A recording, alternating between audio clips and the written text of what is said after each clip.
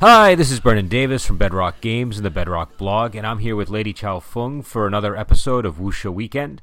And it's going to be just us tonight, and we're going to be talking about the Chang Cheh film, Sword Stained with Royal Blood. This is a 1981 wuxia film based on a story by Jin Yong of the same name. And we should mention that it's a month to the day since Jin Yong passed, so obviously we've talked about it on the program, but if you don't know Jin Yong, also known as Louis Cha, he's the author of the Condor Heroes series, Smiling Proud Wanderer, Sword Stained with Royal Blood, which is the source material for tonight's movie, and many other stories that are constantly being made into TV shows and films. So this is also would you say this is a Venom movie, Dion? This is a Venom movie. So given that it's a Venom movie, I want to let you lead and just give your what you think of this film and where you think it resides in the in the Venom catalog.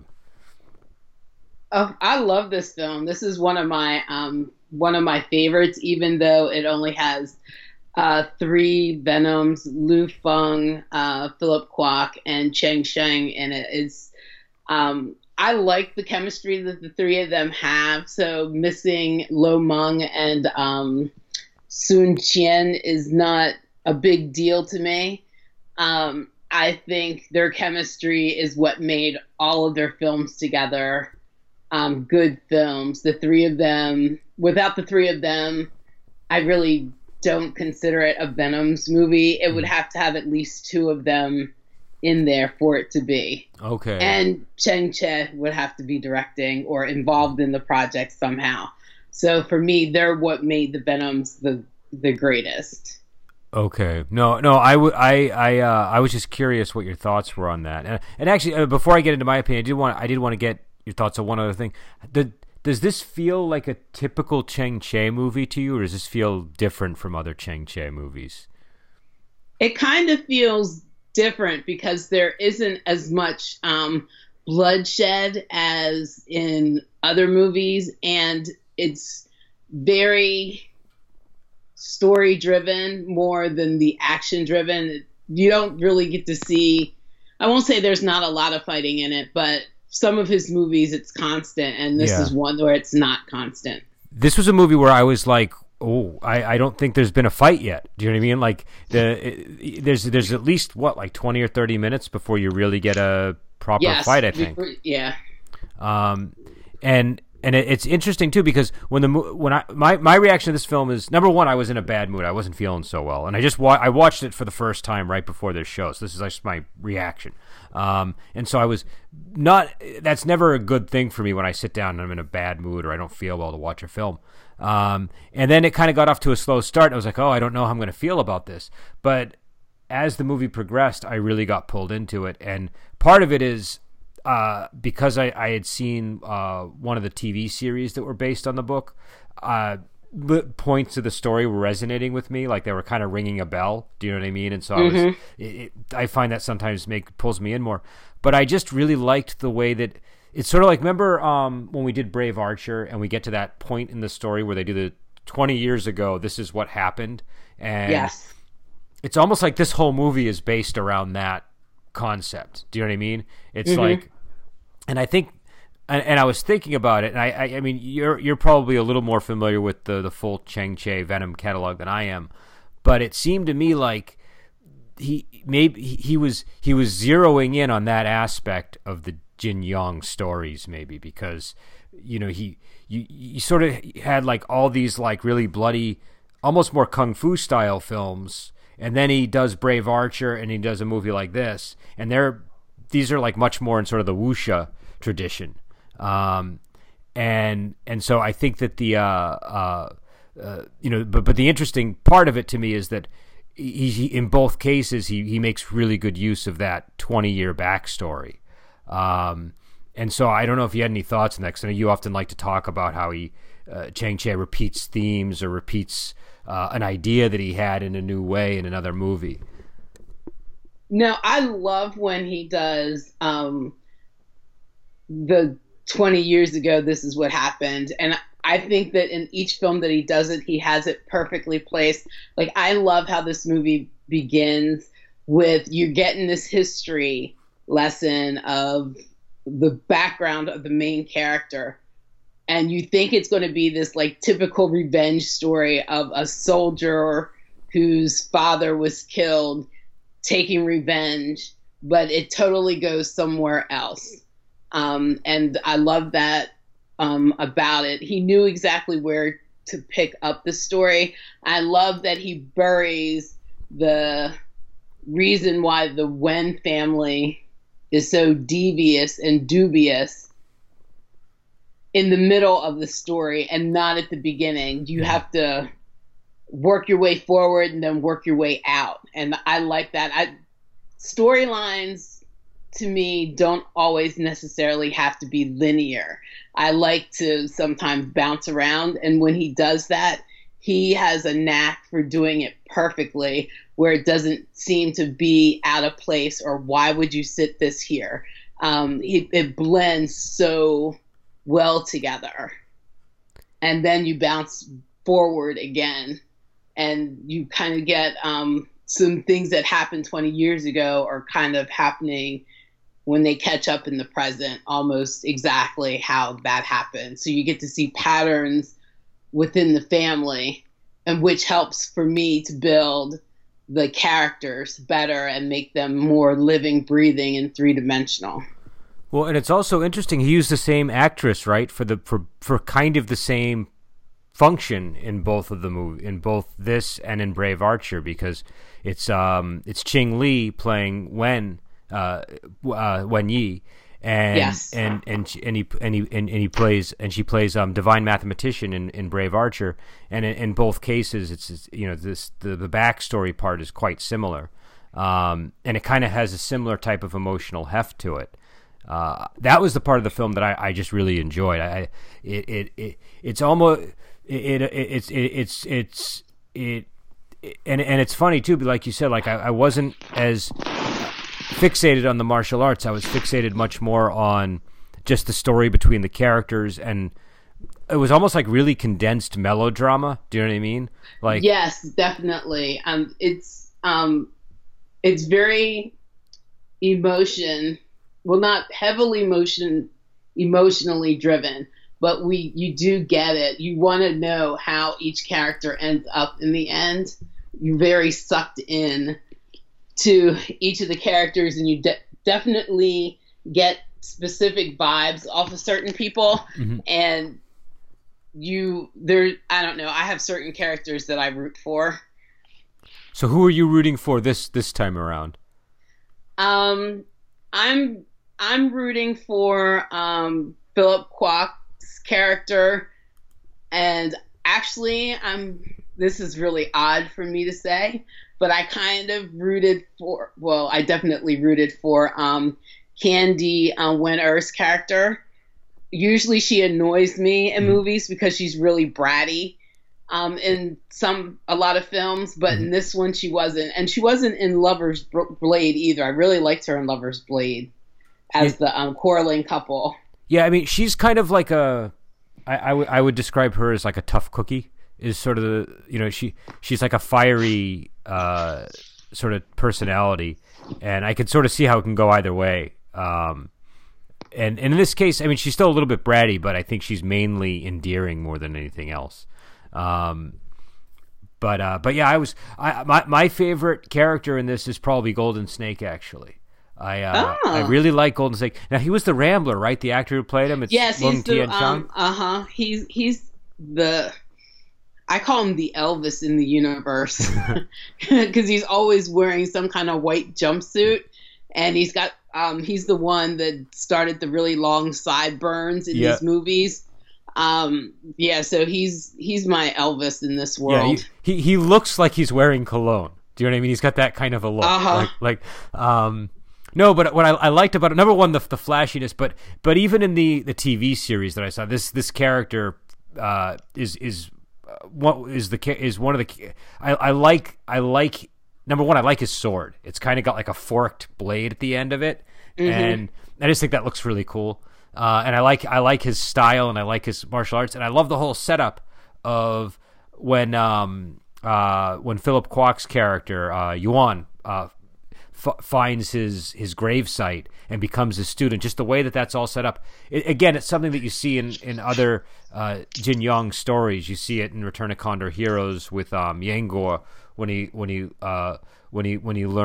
meets Brother Condor and he finds the Master Dooku's grave site and learns martial arts after the master has died. It's a similar type of thing, but I really liked how there were these series of steps that the master had laid out in order to determine if the guy was worthy of getting either his martial arts or the poison.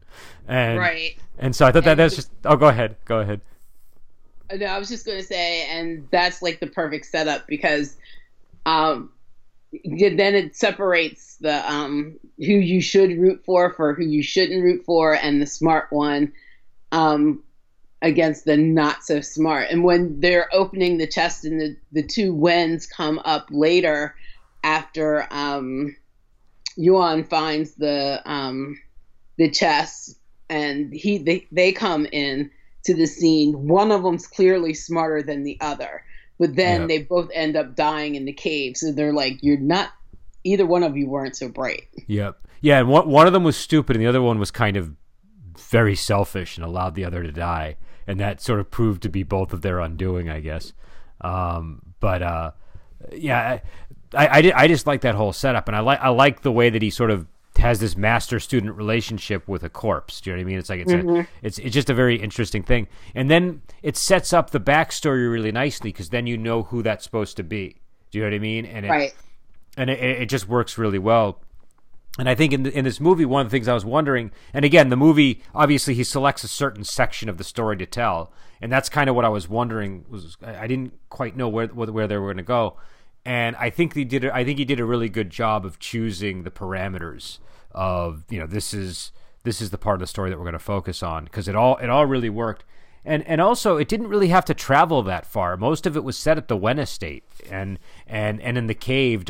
Even the backstory is all set at the Wen estate and at the cave, right? So, well, most of it. There's a small snippet that's set in another town, but you only know it's another town because they tell you. Okay. So yeah, it all is very centrally located, and that can be good for a story or it can get boring for a story. Yeah. But it works with this story since it all centers around the Wen family. Well, and that's when I was getting worried when I first sat down to watch it. I was like, oh, it's clear. I think this is going to be one location. And then, I didn't know if it was going to become a problem or be a good thing. But once you get into that backstory, especially, it just really sucks you in. And I think they just do a good job of, introducing all the characters. Like when Candy Wen shows up, I like the way they introduce her in this. It's funny, in the series I saw, I think it was actually at like a pavilion by the water or something. So the change in location actually really changed the introduction of the character for me. But I just liked the whole, like you were saying, like the slow unveiling of what's going on with the Wen family and just how devious they are. And and also the sort of the little deception they play with Golden Snake, where initially he's presented as like a rapist or something. Do you know what I mean? And then you find out, oh, that's not real. Like the family just regards him as that, but really she's in love with him, and they have this whole, this whole backstory that's really touching. And so I just think it's like a really interesting sort of love story to have in the middle of the movie. But yeah, so I don't know. I thought it was a really enjoyable film. What did you think of the? I mean, I know that it's not quite as much fighting in this one, but what did you think of the fight choreography and the kinds of fights that we saw? I thought that the fight choreography was really good, and especially since not all of it is centered on fighting for, revenge or pure hatred. That comes at the end. But, we have the little fights where I'm watching a scene now where he's trying to show one of his brothers, Yuan's trying to show one of his brother's pupils that he's actually their elder, because there's so much, not intrigue in the movie, but mysterious things that they don't know each other, even though they have the same masters and stuff, because of the way that they came to be students of the master, and they're training sequences, and they're really good. And I liked when he was fighting by himself, the scene that you mentioned at the beginning in the cave, where he was getting instruction from the golden snake, just to see individual practice. It runs a gamut of excuses for fights, but they're necessary fights. There's nothing where you can tell that the fight scenes were just thrown in to be thrown in for gratuitous sakes. They're all necessary for a reason. Yeah, no, and again, it's Venom style, so it's like, the athleticism is all on display, and not a single beat is ever missed. It's pretty damn near perfect in terms of like all the moves and the exchanges. And I particularly liked a lot of the sword scenes, like a lot of the scenes where Philip Kwok was fighting with the sword. And I think I also really like the scenes with Golden Snake, and but the scene that you mentioned earlier is another one that I like, where the woman cuts off the guy's arm, and then it becomes a whole bickering match over when Ching Ching wants to sort of cut off her arm as a as payback, and it's, I don't know, I like that whole interaction, and I like just how, I don't know, that I forget the female character's name who cut off the guy's arm, but she's just really strong-willed, and so it makes for a good moment in the movie. Yeah, I like the interaction between those two, because they're both kind of bratty in their own way. And up to this point, you don't know, well, you're not led to believe, to know that Ching Ching is actually a girl, because they keep calling her just Mr. Ching. And so you think it's a girl fighting a man. But eventually it's revealed. And you know how I usually feel about stories where the woman's portraying a man, but this was like, well done. Yeah, no. And I do have to comment, it must be like one of the things that I always find kind of odd is how quickly the men can pivot in this situation, where they just entirely believe, like, it's a guy, and then all of a sudden it's a woman, and then they can fall madly in love with them. Do you know what I mean? There's right. No, it seems like a very confusing situation. But in this movie, it really makes sense, because Yuan was raised in the mountains, and he wasn't raised around any other people, just 3 other men: his master, his master's friend, and his servant. So he's not really going to know what a woman looks like unless they are specifically looking like a woman. The way the way they dressed her, except for her colors, purple and the pinks, pretty much she looked like a man. She didn't wear any earrings, but I don't know, Candy Winter is pretty anyway, so It's kind of hard fact to make her look like a man unless you put some kind of mustache and beard on her. But we can obviously tell that she's a woman. Yeah. But I like that they picked her to play this role and not somebody that was more homely, I guess. Yeah. I don't know. I just think that their actor choices was spot on in this one. Yeah, no, I thought she was good in this one. I thought she did a very good job in this one, and I thought that. Now here's a question. What did you think of the Lu Feng character? Oh, he's the one I had deep disturbings about. He creeps me out. I Everybody knows that I really love him as a person, but what I think makes him such a good actor in a villainous or a not so straight up role is the fact that he's such a good person that he can play the opposite so well. But in this movie, he creeped me out. I not necessarily like him when he plays a character with a beard and a mustache. I like when he's a clean-shaven character. Okay. Even when he's a villain. But then when they give his backstory of attempted rape and, you know, just the way he's so standoffish when they're having that conversation. And he's almost proud of it. Pavilion. He's very proud of the fact that he was trying to rape a woman. You know, so it was just like, yeah, that really creeped me out. That really made me dislike him. And you know that sometimes, quite a few times, I really like his villain. Yeah. But this one was just so creepy. And he's not really a villain, but it's just a poor character. Yeah. His character has poor moral standards. Yep, definitely. Yeah, definitely. The whole Wen family seems to have issues with being upright and good. But see, I think that for the most part, but I kind of think that Chang Sheng's character wasn't all that bad. He was just following orders. I mean, he never did anything that would make you believe that he was like malicious. Well, he doesn't have a malicious facial expression ever either. So like, even when he's the bad guy in a couple other movies, he doesn't have that. He says they called him Cutie Pie because he has that sweet, innocent face. Yeah, you trust him either way. Like he seems like somebody that can be reasoned with, even when he's playing a bad person or something. You know, he just doesn't come off. He doesn't give off the vibe of a bad guy.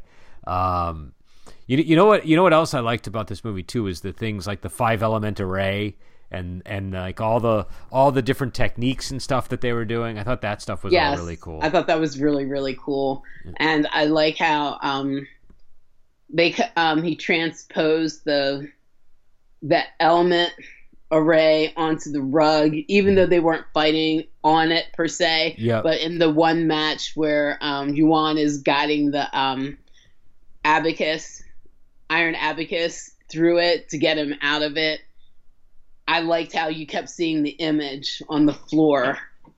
It was pretty cool. No, that was really useful, and that was very simple but very effective, I thought, because it really, made clear what was going on in his head. It was a lot clearer. There was actually a similar scene in Brave Archer when Guo Jing looks up at the stars, I think, to sort of figure out his way out of something like that. And I think he sees like a constellation. This I thought was a lot more clear. It was like, oh, okay, I can see exactly what's going on there. Right. And again, I guess it's I just like when they they have these sort of elaborate techniques or these elaborate arrays that they do, and they have to visually present them in a it's a big challenge, I think. Because a lot of times you'll read them in the book, and then when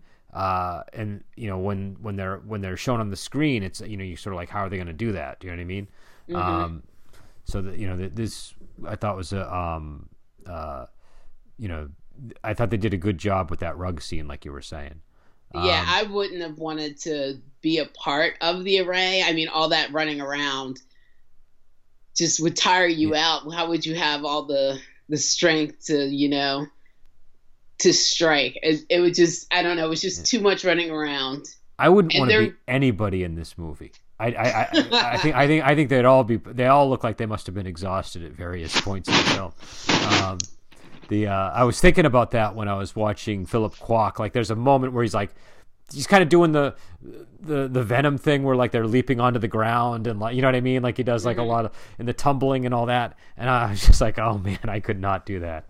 That looks tiring.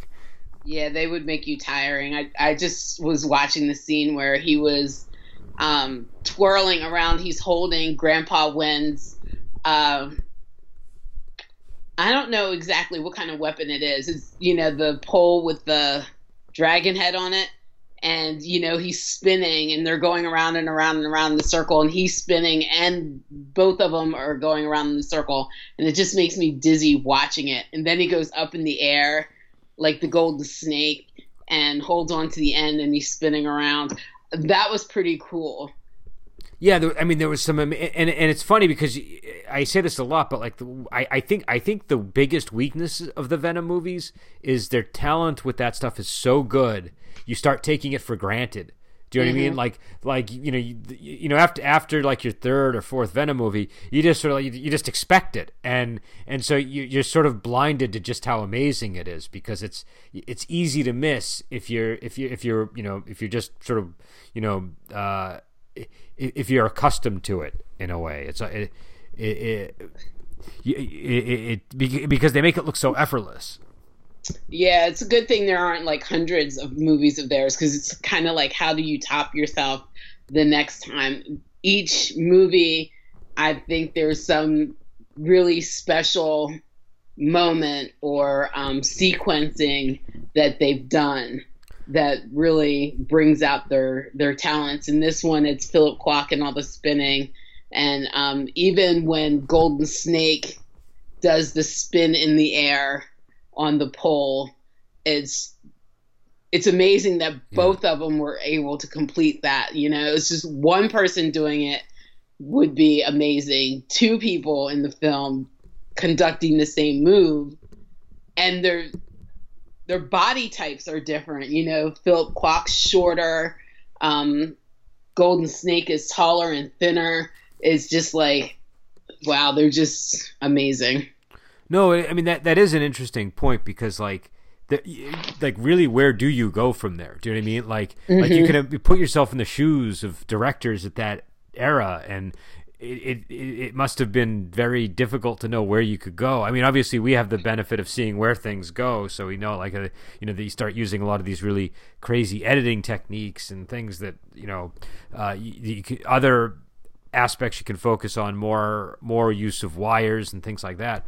But I mean, it's kind of like the apex of physical human potential. Do you know what I mean? It's hard to imagine, where what you could do beyond this that would exceed it. And so I often wonder, like, and again, this is not an area that I know a whole lot about, but just like from watching these things, I often wonder, like, how much of an influence do they have on the move towards that sort of that editing style that we associate with like the 80s and the 90s that sort of overtook, like, like you have like the classic Shaw Brothers stuff, and then you have like a much different approach that really kind of takes over, and you don't really see the Shaw Brothers style anymore, because it's kind of old fashioned by the mid 80s. But like I feel like they must have been in part responsible for some of that. I don't know, it's not really my area, but it just seems like that would have been something that would have spurred people to want to, well, if we can't, if the changes and the evolution can't rely solely on the physical performance, we have to start focusing on other things. Do you know what I mean? Yeah, I mean, they were so talented in their physicality, and plus in the 70s, you had so many of the actors were either martial arts masters in their own right before they started making films, or they took it seriously and started practicing it and continue to practice it now. That, they made everything look so effortless and easy and just tight and amazing. But then as you go along, then you start focusing on, I guess, actors don't necessarily want to become the martial arts or wushu experts that the actors in the 70s did, or they just didn't have the talent or the physicality that they did. So things had to be shot. So in order to get the amazingness of the 70s to continue in the 80s and the 90s, it didn't necessarily continue. But in order to get some of that glory back, they would have to find other ways to do it, because these guys were just so amazing in their talent and their physicality, and their chemistry with the Venoms was just I don't think there have been very many other teams that worked together that had the same chemistry that they did. So, well, and I mean, it's not. I mean, and I think that there were. I mean, the physical performances. You still get people like Jackie Chan and Jet Li and Donnie Yen and Michelle Yeoh and all these people that are very capable physically. But I feel like what the Venoms did, it almost feels like the bar was raised. Do you know what I mean? Like that's like the, like you because with the Venom movies, it's like I can see everything they're doing. Do you know what I mean? Like, like it's a wide shot. I can see every single thing they're doing. And now like it seems like, well, the only place to kind of go from there is the camera has to start doing something. Do you know what I mean? To add some energy because the actors are already at peak energy. Do you know what I mean? Like you can't get much more energetic than what the Venom's are doing. I mean, maybe some of the stuff Jackie Chan does, because he like gets so intense into like these stunt things that are, ridiculous. But that's like a whole other style of movie even. Do you know what I mean? Mm-hmm. But I feel like the I don't know, just like it's just one of these things when I watch these Venom movies, I just feel like the performances are so good. It almost becomes a weakness of the film, not of the films, but of the Venom mob. Like they're so good that it makes it easy to just not realize what it is you're watching. And yeah, so I don't know, but on the other hand, the movies have become so classic that you can't mention 1970s martial arts films without including the Venoms. Their debut film, The Five Venoms, is like regarded as one of the top absolutely martial arts films. It's on everybody's must-watch list. It just makes them a more special group than anybody else. And some people can take it. A lot of people, I think, do take it for granted. Well, it's kind of like, how like you get used to a certain smell or you get used to a certain sound and you don't hear it anymore. Do you know what I mean? Mm-hmm. I think it's like that. Like, it's just like it's there, and so you're just not even noticing it anymore. You kind of have to stop and check yourself and say, "Oh yeah, this is really good." Do you know what I mean? Mm-hmm. But I just constantly have that feeling when I watch these things, because like they're it's like clockwork. They can just jump right into it and bop bop bop. They've got like all the it's like it just looks so easy, but it's not. And not many people can do it. So but yeah, I guess in terms of this specific movie, was there anything else that we should probably cover that we haven't discussed, or that we haven't any points that we haven't raised about it? Well, we didn't talk really much about the backstory. Do you want to talk about that? Well, I guess when it comes to the backstory, number one, I really kept thinking about Crouching Tiger, Hidden Dragon during that section of the movie, because it's sort of like two lovers she's kidnapped by a bandit type character. I mean, he's not really a bandit, but he's kind of like a roguish type character. And it all kind of takes place in that cave, and she falls in love with him over the course of the kidnapping. Do you know what I mean? Mm-hmm. So it reminded me. So I was wondering how much of, I mean, I know that's based on its own source material, but I was just wondering how aware they were of this movie when they made that. But to me, I just think it's that's the part of the movie that I think really works so well, is the Ching Li and Lung Tian-sang sort of relationship. And go ahead. No, I wasn't going to say anything. I was just listening to you. Oh, okay, I thought you were going to say something. I really like how, like, when how it evolves very subtly. Like they she it's sort of like he gets injured and she's and the sympathy on her end kicks in, and it sort of becomes this. It turns into love over time, and I like how gradual that is. I kind of like how Ching Ching kind of mirrors her mother a bit. She doesn't get kidnapped, but they're both kind of bratty. The whole reason why her mother gets kidnapped is because she wouldn't follow directions in the first place, being on the swing when the women and children were told not to go outside their rooms, but she got bored. But I think they kind of mirror each other in brattiness, but then develop. She falls in love with the golden snake, and you could tell obviously at the beginning that Ching Ching was oogling Yuan when they were in the restaurant. She had kind of googly eyes for him at the very beginning. So they both end up falling in love with people that were totally outside of their family, that their family didn't approve of.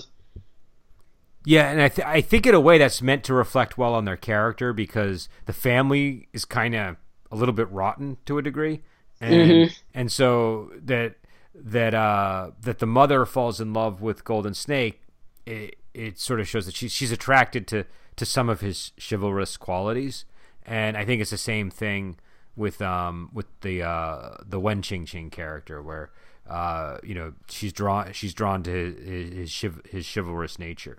And so they're part of this family, but they don't really fit in with it. Do you know what I mean? They're like they're sort of the black sheep because they're the righteous ones in a way, right? But you don't know how well sheep when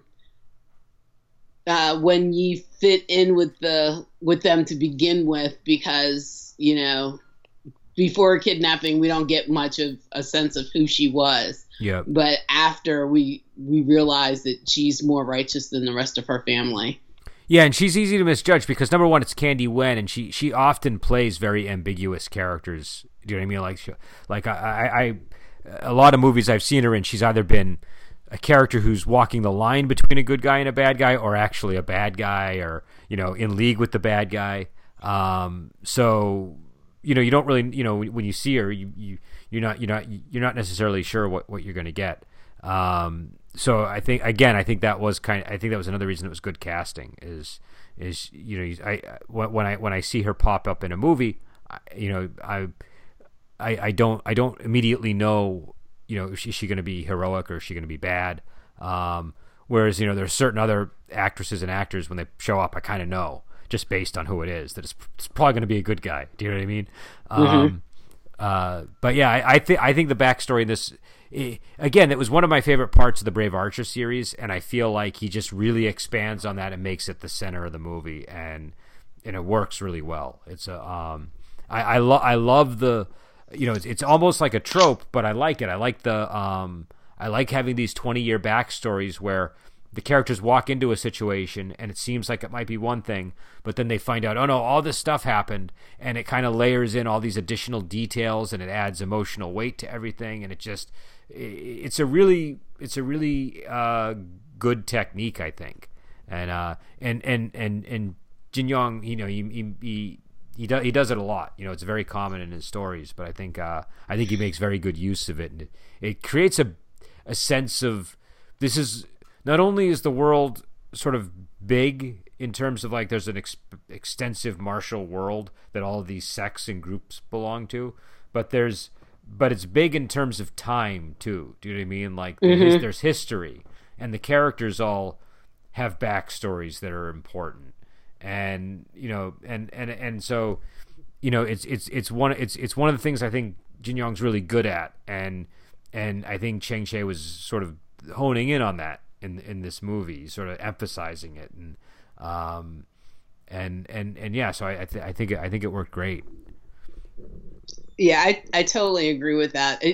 Chang Cheh has just a way of honing in on the right details and the right way to play something so that the movie is a good movie. And because if you don't hone in or don't focus on that love story between the Golden Snake and Wen Yi, then the story takes a whole different turn. If you completely gloss over that, the movie isn't a good movie. It's central. So I just think he has a knack for picking the right focus when he uses source material like this. No, and it's also interesting too because Chang Cheh is often sort of regarded as the guy who doesn't like to have the female characters and doesn't like to focus on the love story. Kind of, in a lot of the 70s movies that he makes, the female characters are kind of pushed to the side or they're not as significant.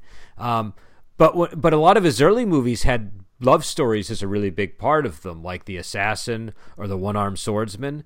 And this feels a lot like getting back into that territory, but with a little more brevity, maybe. I think this is one where he again. I said there's a bit of a concentrated quality to a lot of it, but I think he's bringing a lot of that in from from his earlier movies where there was often this love story that was really centering the whole thing. And I think I think that is the case here. The love story is what really makes this movie work. Yeah, I totally agree with that.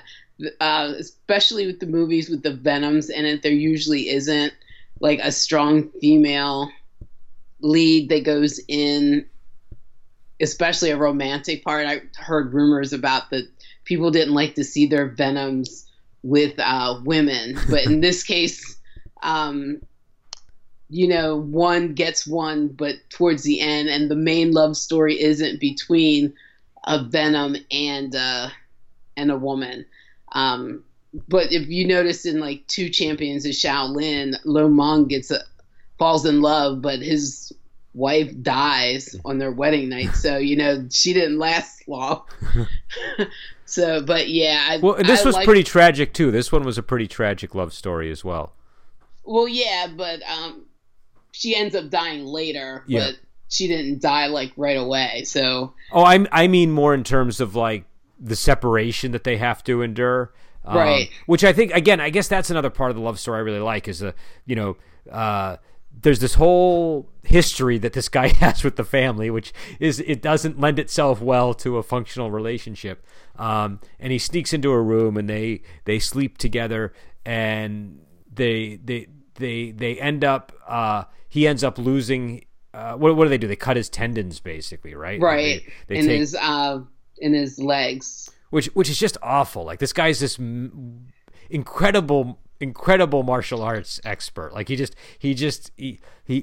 taken out 20 guys at a time, and they poison him, and then when he's drowsy, they tie him up and remove his martial arts ability essentially, and and so then they are separated, and so again, I think that's another reason why the story works is this the longing of the Ching Li character to see him, and that look on her face when she finds out that he's died, because Philip Kwok's character Yuan is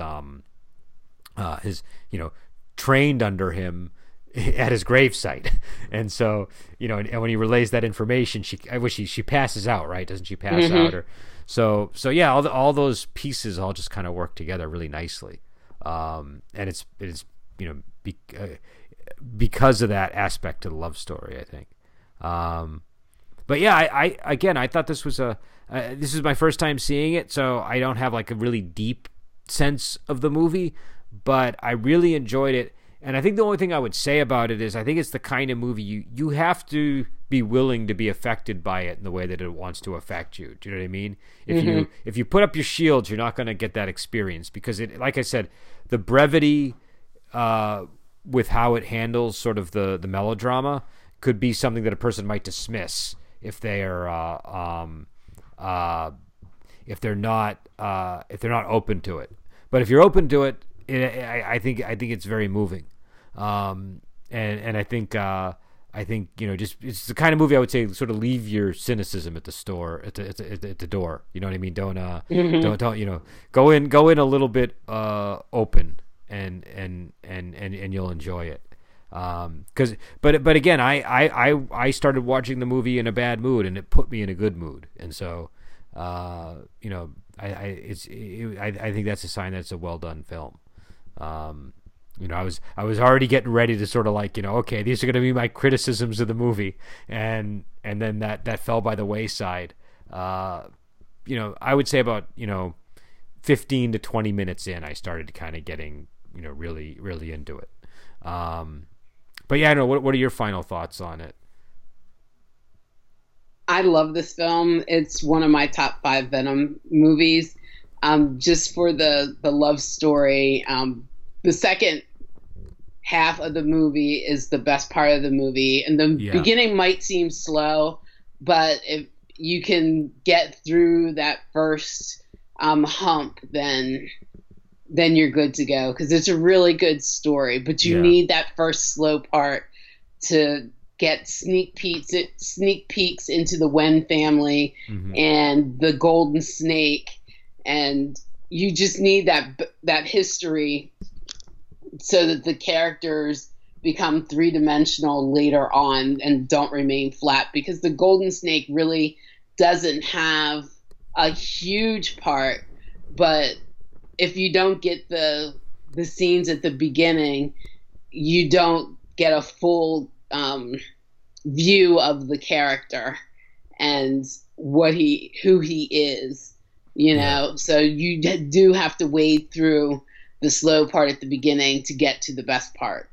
Yeah, no, I agree with that 100%. Yeah, because when I said it was boring at the beginning, or not boring, but it wasn't, it just wasn't pulling me in initially.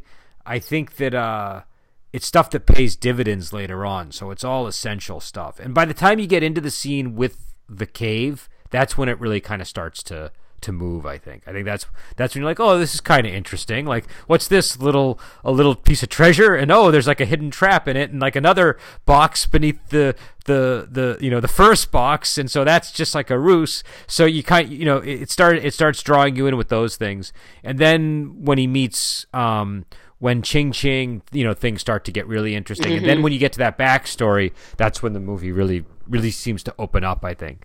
So yeah, I think it's a very good film. I was delightfully surprised as it moved along, and as I got more and more into it. And so yeah, and again, this one's on Prime, so people can go and check it out. It's I would encourage people to make very good use of that. I know that you've been making very good use of it. You've been talking to me about how you've just been blazing through some of these movies. Oh yeah, I'm watching movies that I never thought I would watch, but yeah, I'm making very good use of my Prime membership. Yeah, it's definitely a good. I get so much more use out of my Prime membership than out of my Netflix membership these days, and it's all because of the Shaw Brother movies and the martial arts movies that are up there. If you like martial arts, at least at this present moment when we're recording this podcast, things can change in a moment on the internet now. Prime's totally worth it, and I think I would definitely tell people check out Sword Stain with Royal Blood. It's you never quite know what you're gonna get. You know what I mean? Like you sit down, you're like, what Shaw Brothers movie or what old martial arts movie should I watch? You never quite know what you're gonna get, and sometimes you get things that are meh, or not so great, or they're wonderful. And this is one, I think watch it and give it a chance, because it definitely pays off in the end. And if you have Prime, it's free. So, yeah. So are we doing, Butterfly and Sword next? Is that our next film? Oh, I think so. I'm not 100% sure on that. I'm pretty sure that our next movie is going to be Butterfly and Sword, and I believe that's based on the same source material as Killer Klans, which I think we've done before. Yes. Yeah, and in fact, there's a partial translation of it, I think, up at SPCnet, which is worth checking out. But I'm just going to confirm here that that is the movie that we're doing. Yeah, okay, so we are doing Butterfly and Sword. So that's a movie that stars Michelle Yeoh. It's an interesting film. We'll talk about that next week. And again, if you have any thoughts or questions or feedback, definitely contact us. Let us know. We'll mention it on the podcast if it's relevant to the movie, or if it's something that we can incorporate into the show. And yeah, so until next week, we will talk to you later.